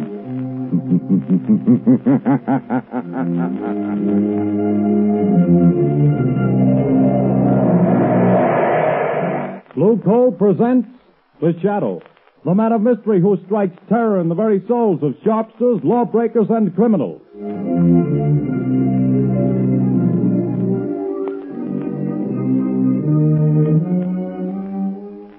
Friends, there's no longer any need for you to rely on guesswork when it comes to buying fuel.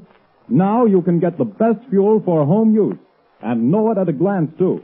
For Blue Coal, the finest of Pennsylvania hard coal, is colored a harmless blue at the mines for your protection, so that you can identify it instantly.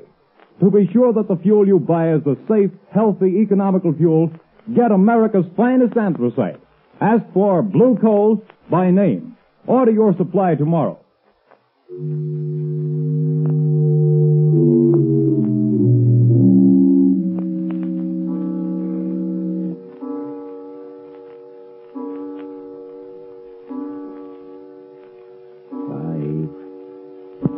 Arthur, don't, 7, please.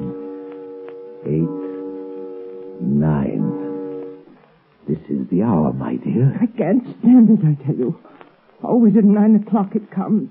But if I hear that horrible thing again, I'll go crazy. Oh, this awful house. But it's quiet, my dear.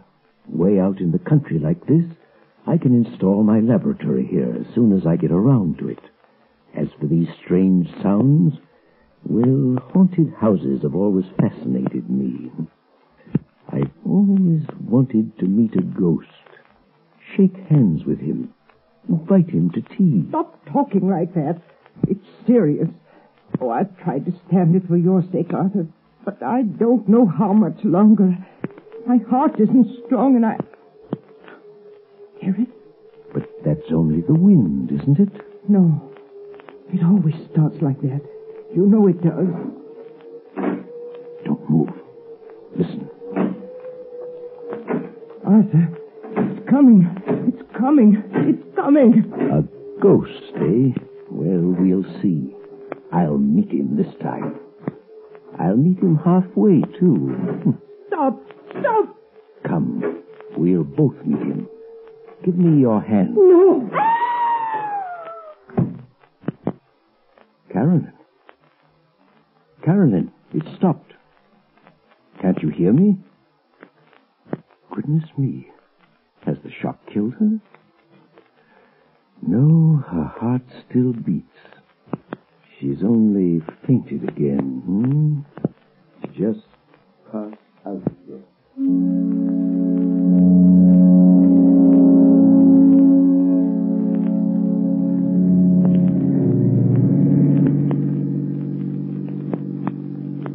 Turn the next corner, Lamont. It's that big house set on the hill. May I ask, Margot, the reason for this late call on Carolyn Sneed? I'd like to know what's the matter with the poor woman. I got an awful shock when I saw her in town last week. She looks positively haggard. I never saw such a change come over a person. Married life may not agree with her. She was a spinster for close to 40 years, wasn't she? I know, but I think she was foolish. Carolyn has nearly $1 million in her own name. She didn't have to marry. Yes, but right now I'm not the shadow. Remember, I'm just your patient chauffeur, darling. Lamont Cranston, in need of a rest from my famous mystery man role. That last adventure took a lot out of me, you know. Well, a marriage problem is hardly as... Seriously, though, nobody knows anything about this man she married. He came into town 6 months ago, met Carolyn in some accidental manner at the county fair, and proceeded to rush her off her feet. I've met him only once, but I don't like his looks. Something sinister, I gather. Hence the shadow idea. Well, who is he anyway? Professor Arthur Sneed, I believe he calls himself. He has a small office in town where he's supposed to be working on inventions or something. Well, here we are. Usually pretty level-headed, Margot, but don't let your aversion for this man we're seeing be too apparent.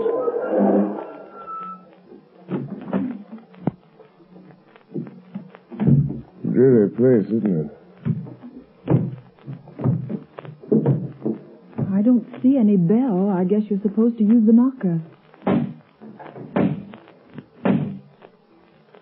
Here he comes. Well, who is... Oh, it's you, Miss Lane. Yes. Good evening, Professor Sneed. I hope we aren't too late. Too late? Too late for what? Why, I phoned Carolyn that we'd drop in just to say hello. Well, she didn't tell me. Carolyn isn't feeling well at the moment. I'm sorry. Good night.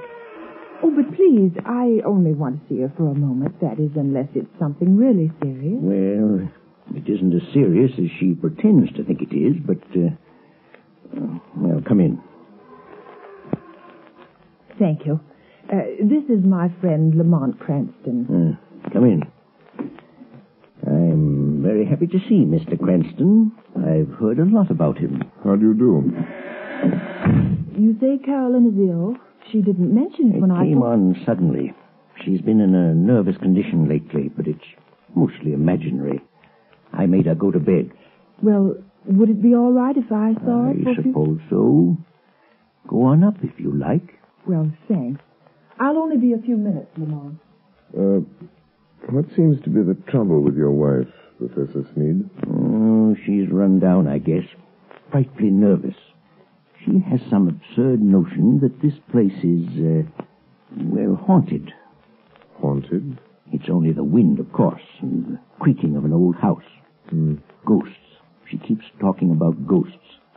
And I can't persuade her that there are no such things. Of course, old houses have a habit of getting themselves haunted, Professor. As for myself, I'm not so sure there aren't such things as ghosts. But surely, Mr. Cranston... Oh, not the conventional sort, perhaps, but... I mean people's spirits. Souls, whatever you want to call them. Haunting the places where they've been unhappy. Very interesting, I'm sure. But a lot of tosh. I put no stock in it. No? I was just noticing that rather rare book on the table, Professor. Neuroses of Death. What? If you're interested in that, I'm sure you must be interested in ghosts. I understand its morbid analysis of the factors of violent death are quite interesting. What do you know about it? Oh, I read all sorts of things, Professor. Professor Sneed. Oh, yes, Miss Lane? Carolyn wants her sedative. Oh, yes. I'll go up and give it to her. Did you find her comfortable, Miss Lane? Well, I think Carolyn is seriously ill. Yes, but more nerves than anything. Excuse me just a moment, won't you? Lamont, there's something wrong here. I was afraid there was. I don't know what it is, but it's something terrible. What's the matter with Carolyn? Well, she hardly recognized me, and she talks like one in a trance, as though she were in the grip of some deadly fear. When I suggested sending the doctor over, she shook her head, but I'm going to just the same. I can't help feeling it's that man, her husband. Yes, he isn't very pleasant, is he? His skin has an odd pallor. You see it on men who've spent some time in prison. There are many little traits of his behavior that interest me as a psychologist. A remarkable man. But you don't know... I don't know. But I think we'll investigate this more or less formally, Margot. I'll visit the professor tomorrow at his office in town. If there are ghosts involved here, perhaps the shadow can bring them to light.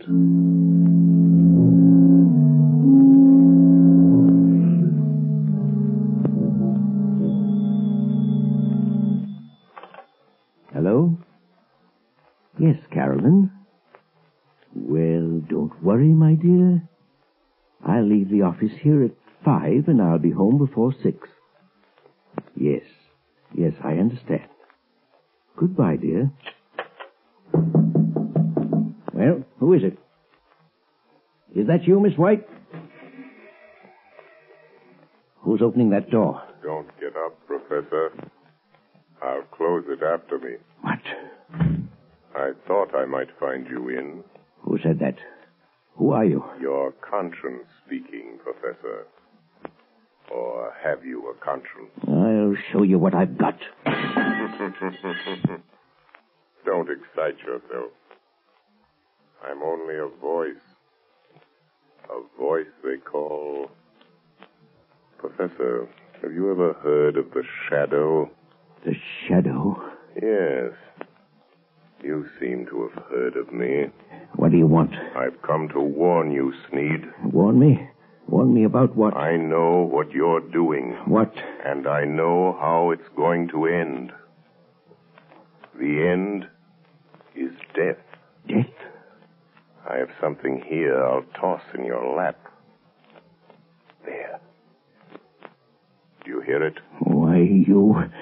Get out of here, I tell you. See it? Look. It's half of a playing card. The ace of spades. When you find the other half, that will be the end. Get out and leave me alone. All right, Sneed, I'll go, but don't forget. The shadow knows.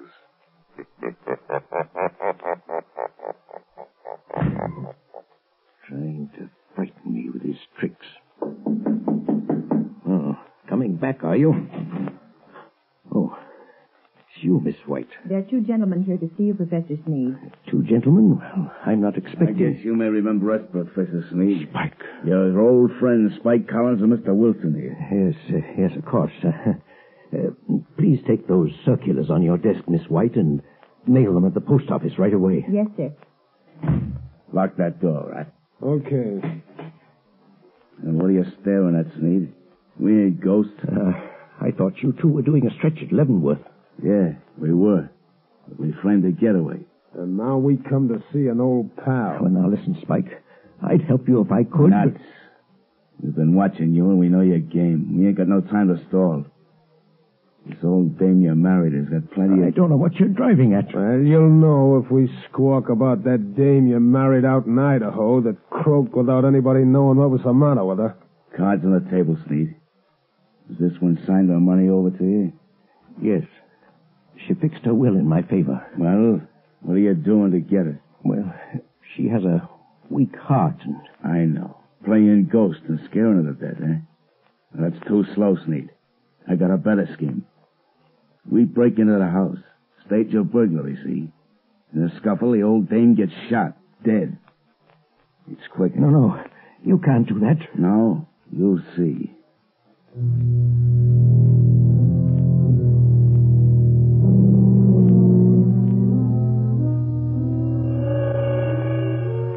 Spike Collins.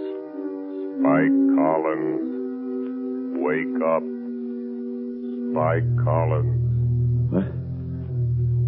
Who's that? Just a voice, Collins. The voice of your own thoughts, coming to warn you. No one but you can hear me.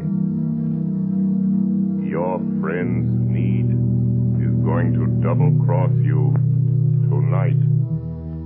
Sneed is going to double-cross you. It's your move. Be there to prevent him. Be there in time. 6 o'clock. Be there.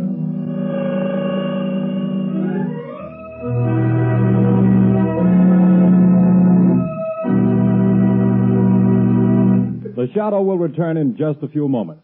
While we're waiting, ladies and gentlemen, I want to tell you about the ever-increasing popularity of Blue Coal, America's finest anthracite.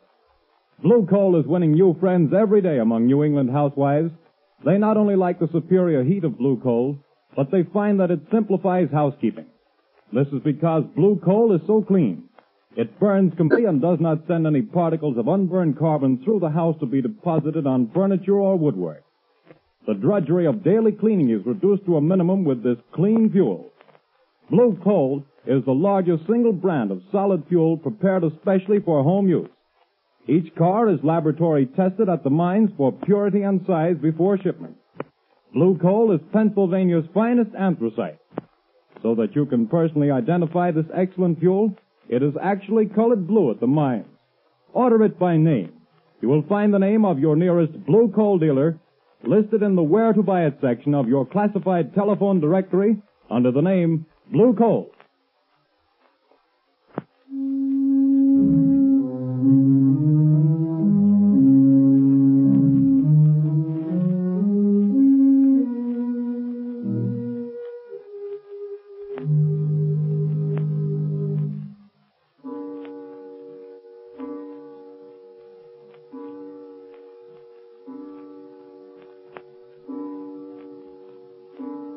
Are you comfortable in that chair, Carolyn? Yes, thank you, Margot, dear. And I do appreciate your coming out here and staying with me. I'm glad to do it. But it's 6 o'clock. Your husband ought to be coming home pretty soon, shouldn't he? He phoned just before you got here and said he was starting. He seemed very agitated. Oh, he's a strange, unaccountable man sometimes. There are things about him I don't seem to understand. Yes, I know, dear. He has the car, I suppose? Yes, he's driving. He's probably on his way now. I've got to think of something. I know. We leave town. You're driving rather recklessly, Sneed. You again. I'm going to haunt you. Try to forget that I'm here in the rear seat, if it annoys you. No, don't look under the seat. If I could only see you, get my hands on you, I'd show you how much it annoys me. Shut up. I'm the voice of your conscience, Sneed. Perhaps you have a conscience. After all, I could choke that voice down your throat without any trouble to my conscience. If you only had the power of second sight, you could see me. That's an invaluable gift, Sneed. Being able to see things that other men can't. Some people call it mental telepathy, some by other names. Remember, I can see the pictures you make in your mind. I told you about that. You can warn all you like. That's not evidence, not in court. A lot of wild guesses that don't mean anything. Well, doesn't it frighten you a little, Sneed? I simply will you not to see me, and you don't. Careful.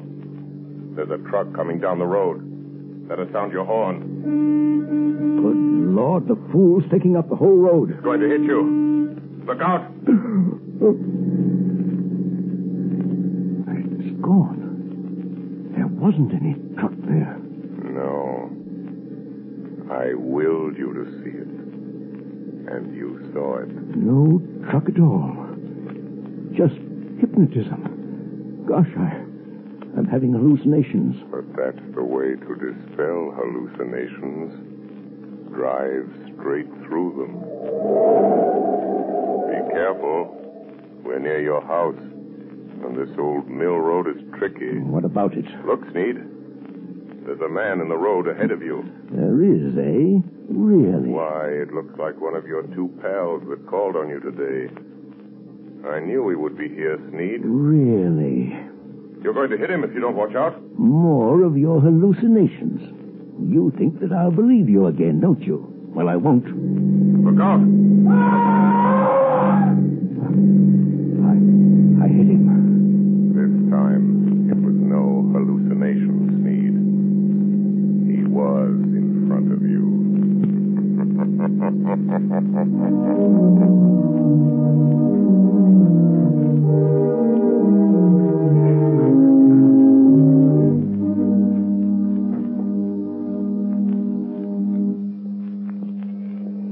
Morning papers! Morning papers! It's coming Spike Collins found dead last night on the Old Mill Road. Spike Collins, wanted by the police, found dead. Here, son. I'll take one. Hey, Arthur. What's it all about, Lamont? Found dead on Old Mill Road. But that's out of the Snape's place. Yes, I believe it is. Notorious criminal struck by automobile and killed. He was certainly struck by an automobile. I wonder if Sneed knew anything about it. He acted very strange when he got home last night. Strange? What way? Well, he was pale and shaky, and he hardly seemed to know I was there. He told Carolyn that he'd had a message from out of town, and they'd have to pack and leave. Oh, did he say when? Well, they thought they could get their trunks and things ready by this afternoon sometime. You're not going to let Carolyn go with him, Lamont? Not if I can help it. Let's see. A little after 9. I imagine Commissioner Weston is rather startled by the morning's news. I think I'll have a word with Commissioner Weston.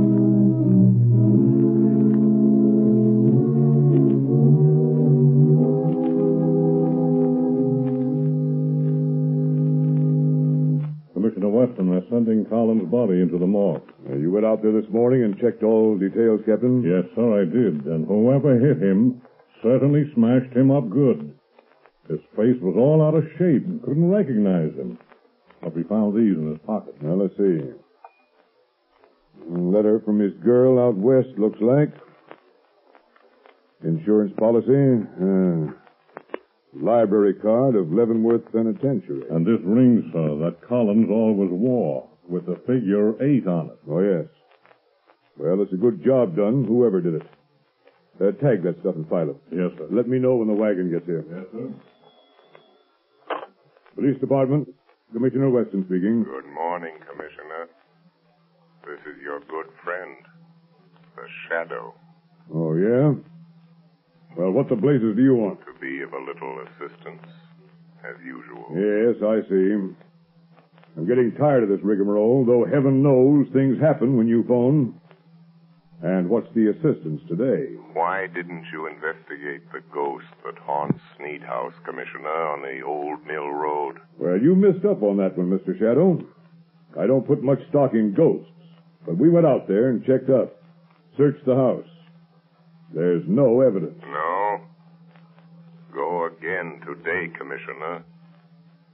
And this time, I think you'll get your evidence.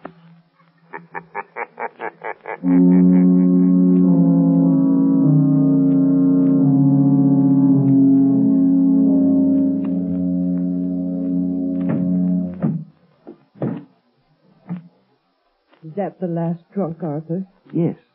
The expressman won't be here until 4. Another hour yet. Why don't you go up and lie down a while, Caroline, Yes, I will. I'll try to sleep a little now that it's daylight. You told the milkman we wanted to pay him. He's coming back before we leave. Good. Well, that must be him now at the back door. Get back. Get back. What's the matter, Sneed? Think you're seeing a ghost? Stop. Don't come near me. Nuts.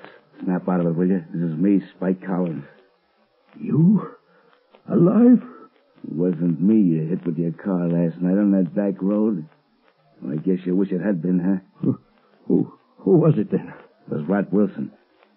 Fool got half pickled trying to get up his nerve for the job. Staggered out on the road before I could stop him, and wham!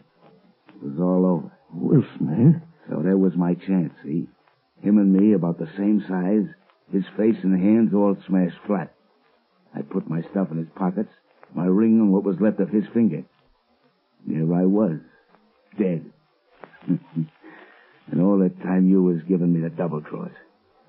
And maybe I am a ghost, but I can still deal with you, Sneed. Who is it, Arthur? Just a minute, Carolyn.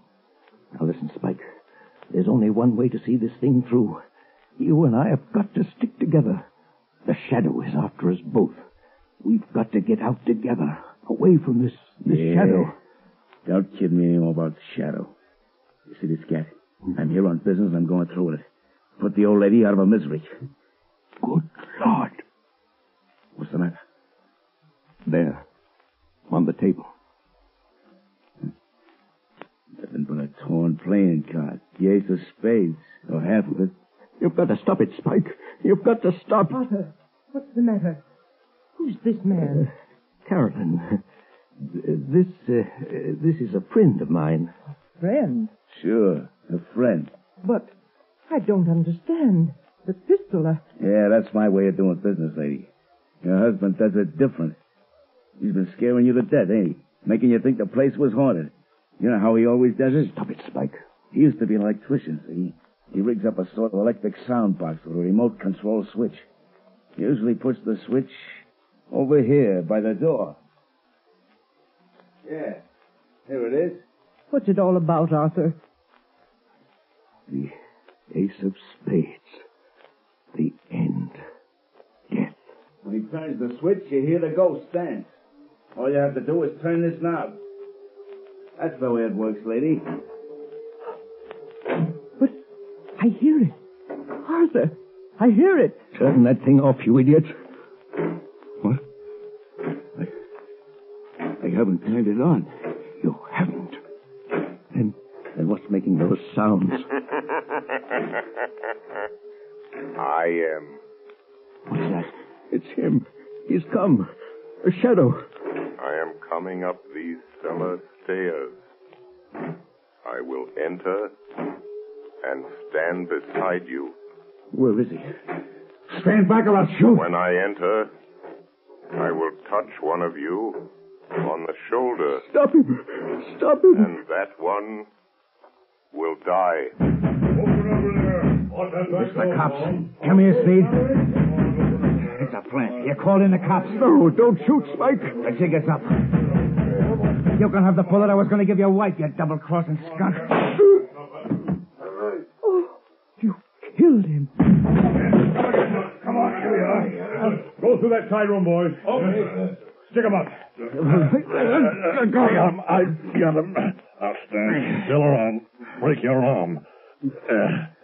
Now, hand over that gat. All right. I'm through. You win. Spike Collins. Spike Collins? Why, I thought he was... He's a fool. I thought you... Say, what is this? Who was that guy that got killed over here last night? Come clean, Collins. Whoever it was, I didn't do it. Who's that? Where are you? Don't be alarmed. I am here behind you, in the shadow. Oh. So you're here, Shadow, eh? Maybe you know who got killed here last night. The man killed last night, Commissioner, is a ghost. Oh, yeah? There are now 2 ghosts in this little adventure. Mr. Collins will probably make the 3rd. You really should believe in ghosts now, Commissioner. And in shadows.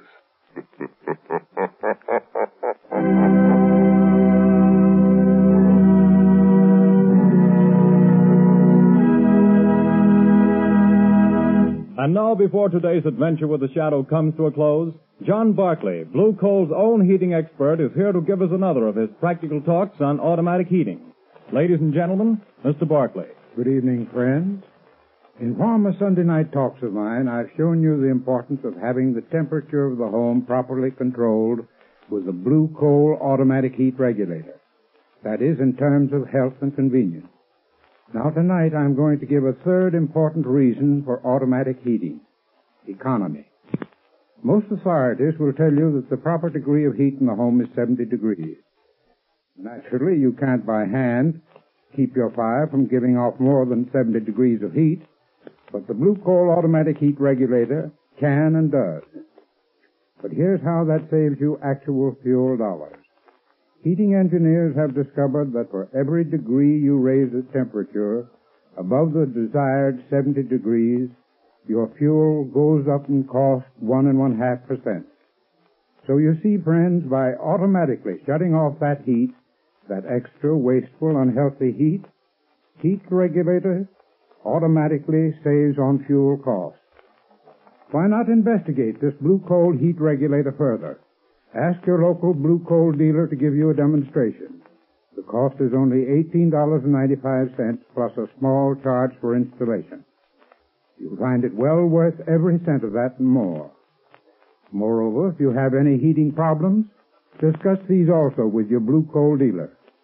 He is the best informed heating authority in your community, and assisted by his John Barclay trained serviceman, can, I'm sure, help you save money and have a more comfortable home this winter. This service is free. It costs you nothing. Thank you.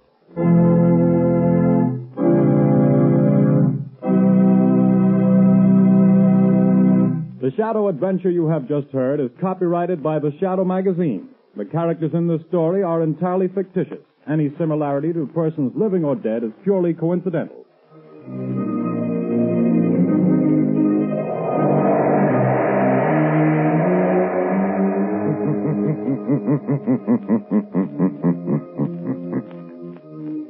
The weed of crime bears bitter fruit. Crime does not pay. The Shadow knows.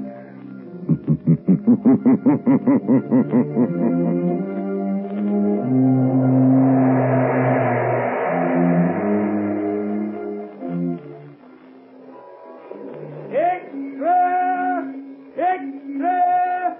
Hear all about it! Next week, same time, same station. The Shadow's latest adventure. Extra! Extra!